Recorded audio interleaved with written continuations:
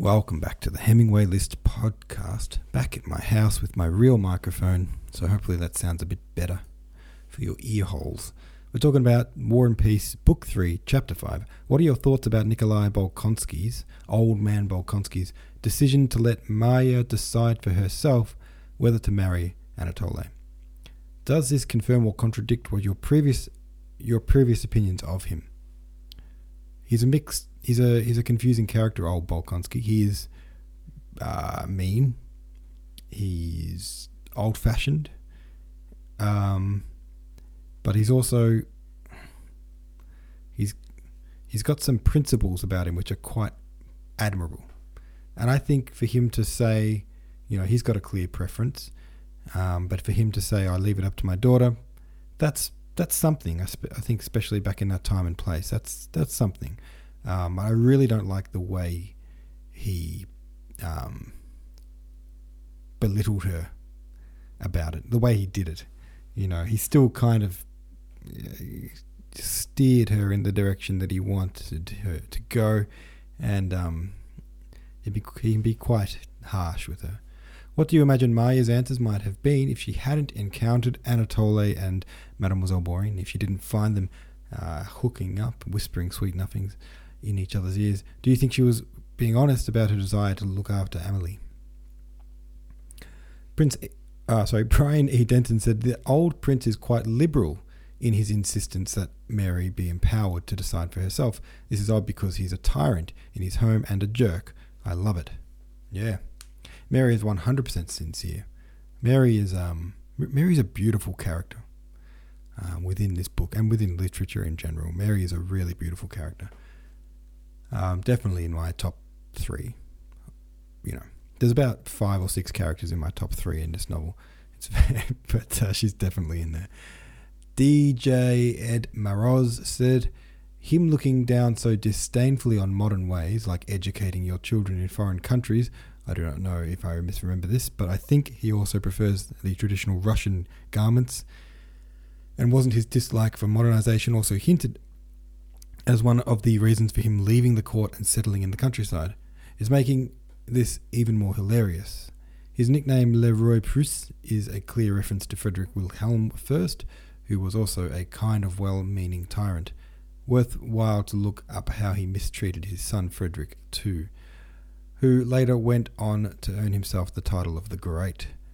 Bolkonsky is an outright rude person with an emphasis on the first, so it does not come as a surprise that he holds a strong dislike for the sly Kuragan bunch. He's quite shrewd and switched on, and so I think it makes sense that he's so onto them. I love it how he does the predictable yet unthinkable. How can you call your daughter ugly in front of guests? Crazy. He's so mean. Milavia said, I think that Prince Bolkonsky lets Maya decide for herself because he wanted her to choose not to marry but could not tell her so. I think he got the ideal outcome, didn't he? He didn't have to tell her not to do it, but she still didn't do it. I think Maya is a people pleaser and might have tried to please her father by marrying if she hadn't seen her friend in the garden and decided to try to please her instead. I don't know about anyone else, but I'm immensely relieved that Maya didn't marry Anatoly. She's so pure and selfless and good, and I don't know that he would have been discreet about his affairs after they married. I think that would have broken her heart, since she's so pious. Beard and Glasses 1994 says, while I like the feminist moment from Bolkonsky, I still don't like him as a person. Yes, he is allowing his daughter to choose for herself, but only after he called her ugly and plain just the night before and in front of company, nonetheless. I really feel for Maya. I wish her happiness, even if I don't fully agree with how religious she is. Yeah. Old Bolkonsky is just... he's a great character, isn't he? But he is... you'd be scared to be in a room with him, no matter who you were. Really well-written character, but definitely a massive jerk. Fun to watch, though. Sophie Metropolis says, I thought of Mary's father as despicably insincere. He does that thing of letting her daughter choose because he knows it's not going to work out for Mary. Yeah, exactly right. Like, he lets her choose, quote unquote, but really he only lets her choose because he knows that it's probably going to go his way. Maybe. Does he though? Does he? Or is that just how it played out? I think because he lets her choose, and then in the same breath he says basically, oh yeah, and she'll, you're free to marry him, and he can bring along Maureen and, have a side piece, essentially. So he pretty much tells her his view of the whole thing, which I think is I think it's good that he told her what was happening between Anatole and Maureen. I think there's 1,000,001 kind of ways for him to have told her, though. He could have done it in a gentle way, like, hey, listen, I know you're free to choose who you want to marry, and he's a handsome young man, but I do think he might have been flirting a little bit, and I'm not sure how into you he is. I don't know, something like that. For example, there's 1,000,000 other ways that he could have said it rather than what he did say. All right, now, guys, I didn't get a chance to do any translating today, unfortunately. So we're going to be reading Maud. And I reckon tomorrow... what have I got on tomorrow? We'll see how we go tomorrow. I'd like to do another chapter tomorrow. That would be good. Chapter... what are we up to? 6. Goes like this. It was long since the Rostovs had news of Nicholas. Not till midwinter was the Count at last handed a letter addressed in his son's handwriting. On receiving it, he ran on tiptoe to his study in alarm and haste, trying to escape notice, closed the door, and began to read the letter. Anna Mikhailovna, who always knew everything that passed in the house, on hearing of the arrival of the letter, went softly into the room and found the Count in his hand, sobbing and laughing at the same time. Anna Mikhailovna, though her circumstances had improved, was still living with the Rostovs. "My dear friend," said she, in a tone of pathetic inquiry, prepared to sympathize in any way. The Count sobbed yet more.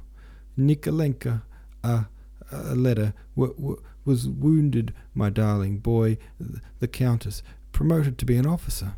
Thank God, how to tell the little Countess?"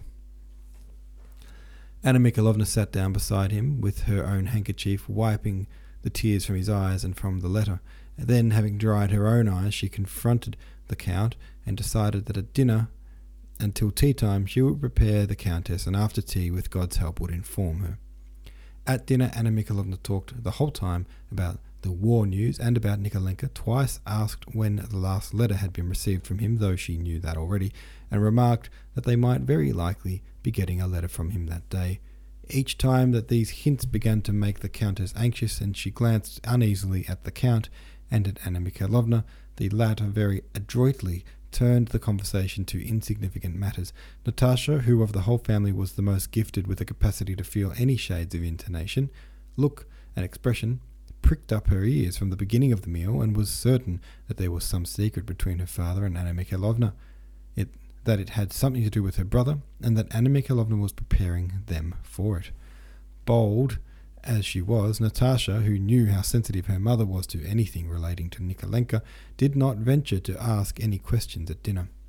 But she was too excited to eat anything, and kept wriggling about on her chair regardless of her governess's remarks. After dinner she rushed headlong after Anna Mikhailovna, and dashing at her, flung herself on her neck as soon as she overtook her in the sitting-room. "Auntie, darling, do tell me what it is." "Nothing, my dear." "No, dearest, sweet one, honey, I won't give up. I know you know something." Anna Mikhailovna shook her head. "You are a little sly boots," she said. "A letter from Nikolenka, I'm sure of it," exclaimed Natasha, reading confirmation in Anna Mikhailovna's face. "But for God's sake, be careful. You know how it may affect your mamma." I will. Only tell me you won't. Then I will go and tell at once." Anna Mikhailovna, in a few words, told her the content of the letter, on condition that she would tell no one. "No, on my true word of honour," said Natasha, crossing herself, "I won't tell anyone," and she ran off at once to Sonia. "Nikolenka wounded, a letter," she announced in gleeful triumph. "Nicholas, was all Sonia said, instantly turning white. Natasha, seeing the impression of the news of her brother's wound produced on Sonia, felt for the first time the sorrowful side of the news. She rushed to Sonia, hugged her and began to cry. "A little wound, but he has been made an officer. He is well now, he wrote himself," said she through her tears. "There now, it's true that all you women are crybabies," remarked Petya, pacing the room with large, resolute strides. "Now I'm very glad indeed that my brother has distinguished himself so. You are all blubberers and understand nothing." Natasha smiled through her tears. "You haven't read the letter?" asked Sonia. "No, but she said that it was all over and that he's now an officer." "Thank God," said Sonia, crossing herself, "but perhaps she deceived you. Let us go to Mama." Petya paced the room in silence for a time. "If I'd been in Nikolenka's place, I would have killed even more of those Frenchmen," he said. "What nasty brutes they are. I'd have killed so many that there'd have been a heap of them." "Hold your tongue, Petya. What a goose you are." "I'm not a goose, but they are who cry about trifles," said Petya. "Do you remember him?" Natasha suddenly asked, after a moment's silence. Sonia smiled. "Do I remember Nicholas?" "No, Sonia. But do you remember so that you remember him perfectly? Remember everything," said Natasha, with an expressive gesture, evidently wishing to give her words a very definite meaning. "I remember Nikolenka too. I remember him well," she said, "but I don't remember Boris. I don't remember him a bit." "What? You don't remember Boris?" asked Sonia in surprise. "It's not that I don't remember. I know what he's like, but not as I remember Nikolenka. Him I just shut my eyes and remember, but Boris, no." She shut her eyes. "No, there's nothing at all." "Oh, Natasha," said Sonia, looking ecstatically and earnestly at her friend, as if she did not consider her worthy to hear what she meant to say, and as if she were saying it to someone else, with whom joking was out of the question. "I am in love with your brother, once and for all, and whatever may happen to him, or me, shall never cease to love him as long as I live." Natasha looked at Sonia with wondering and inquisitive eyes, and said nothing. She felt that Sonia was speaking the truth, that there was such love in Sonia, as Sonia was speaking of, but Natasha had not yet felt anything like it. She believed it could be, but did not understand it. "Shall you write to him?" she asked. Sonia became thoughtful. The question of how to write to Nicholas and whether she ought to write tormented her. Now that he was already an officer and a wounded hero, would it be right to remind him of herself, and, as it might seem, of the obligations to her he had taken on himself? "I don't know. I think if he writes, I will write too," she said, blushing. "And you won't feel ashamed to write to him?" Sonia smiled. "No.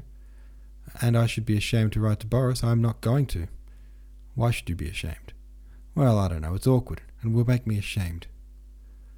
"And I know why she'd be ashamed," said Petya, offended by Natasha's previous remark. "It's because she was in love with that fat one in the spectacles." That was how Petya described his namesake, the Count Bezukov. "And now she's in love with that singer." He meant Natasha's Italian singing master. "That's why she's ashamed." "Petya, you're stupid," said Natasha. "Not more stupid than you, madame," said the 9-year-old Petya, with the air of an old brigadier. The Countess had been prepared by Anna Mikhailovna's hints at dinner. On retiring to her own room, she sat in an armchair, her eyes fixed on a miniature portrait of her son on the lid of a snuff-box, while the tears kept coming into her eyes. Anna Mikhailovna, with the letter, came on tiptoe to the Countess's door and paused. "Don't come in," she said to the old Count, who was following her. "Come later." And she went in, closing the door behind her. The Count put his ear to the keyhole and listened. At first he heard the sound of indifferent voices, then Anna Mikhailovna's voice alone in a long speech, then a cry, then silence, then both voices together with glad intonations, and then footsteps. Anna Mikhailovna opened the door. Her face wore the proud expression of a surgeon who had just performed a difficult operation and admits the public to appreciate his skill. "It's done," she said to the Count, pointing triumphantly to the Countess, who sat holding in one hand the snuff-box with its portrait, and in the other the letter, and pressing them alternately to her lips. When she saw the Count, she stretched out her arms to him, embraced his bald head, over which she again looked at the letter and the portrait, and in order to press them again to her lips, she slightly pushed away the bald head. Vera, Natasha, Sonia, and Petya now entered the room, and the reading of the letter began. After a brief description of the campaign and the 2 battles in which he had taken part, and his promotion, Nicholas said that he kissed his father's and mother's hands, asking for their blessing, and that he kissed Vera, Natasha and Petya. Besides that, he sent greetings to Monsieur Schelling, Madame Schoss and his old nurse, and asked them to kiss for him dear Sonia, whom he loved and thought of just the same as ever. When she heard this, Sonia blushed so that tears came into her eyes, and unable to bear the looks turned upon her, ran away into the dancing hall, whirled around it at full speed with her dress puffed out like a balloon, and flushed and smiling, plumped down on the floor. The Countess was crying. "Why are you crying, Mamma?" asked Vera. "From all he says, one should be glad and not cry." This was quite true, but the Countess and Natasha looked at her reproachfully. "And who is it she takes after?" thought the Countess. Nicholas's letter was read over hundreds of times, and those who were considered worthy to hear it had come to the Countess, for she did not let it out of her hands. The tutors came, the nurses, Dmitri, and several acquaintances, and the Countess reread the letter each time with fresh pleasure, and each time discovered in it fresh proofs of Nikolenka's virtues. How strange, how extraordinary, how joyful it seemed that her son, the scarcely perceptible motion of whose tiny limbs she had felt 20 years ago within her, that son about whom she used to have quarrels with the too indulgent Count, the son who had first learned to say Père and then Granny, that this son should now be away in a foreign land amid strange surroundings, a manly warrior doing some kind of man's work of his own, without help or guidance. The universal experience of ages, showing that children do grow imperceptibly from the cradle to manhood, did not exist for the Countess. Her son's growth towards manhood at each of its stages had seemed as extraordinary to her as if there had never existed the millions of human beings who grew up in the same way. As 20 years before it seemed impossible that the little creature who lived somewhere under her heart would ever cry, suck her breast, and begin to speak, so now she could not believe that that little creature could be this strong, brave man, this model son and officer that, judging by this letter, he now was. "What a style! How charmingly he describes," said she, reading the descriptive part of the letter. "And what a soul! Not a word about himself, not a word about some Denisov or another, though he himself, I dare say, is braver than any of them. He says nothing about his sufferings. And what a heart! How like him it is, and how he has remembered everybody, not forgetting anyone. I always said, when he was only so high, I always said." For more than a week, preparations were being made. Rough drafts of letters to Nicholas from all the household were written and copied out, while under the supervision of the Countess and the solicitude of the Count, money and all things necessary for the uniform and equipment of the newly commissioned officer was collected. Anna Mikhailovna's practical woman that she was had even managed by favour with army authorities to secure advantageous means of communication for herself and her son. She had opportunities of sending letters to the Grand Duke, Konstantin Pavlovich, who commanded the guards. The Rostovs supposed that the Russian guards abroad was quite a definite address, and that if a letter reached the Grand Duke in command of the guards, there was no reason why it should not reach the Pavlograd regiment, which was presumably somewhere in the same neighbourhood. And so it was decided to send letters and money by the Grand Duke's courier to Boris, and Boris was to forward them to Nicholas. The letters were from the old Count, the Countess, Petya, Vera, Natasha and Sonia, and finally there were 6,000 rubles for his outfit and various other things the old Count sent to his son. All right, there we go. There's a chapter for you, a little check-in from old Nicholas Rostov, not to be confused with Nicholas Bolkonsky. Very cool. All right, have your say about that. You know where to go. Thanks for listening, and I will see you tomorrow.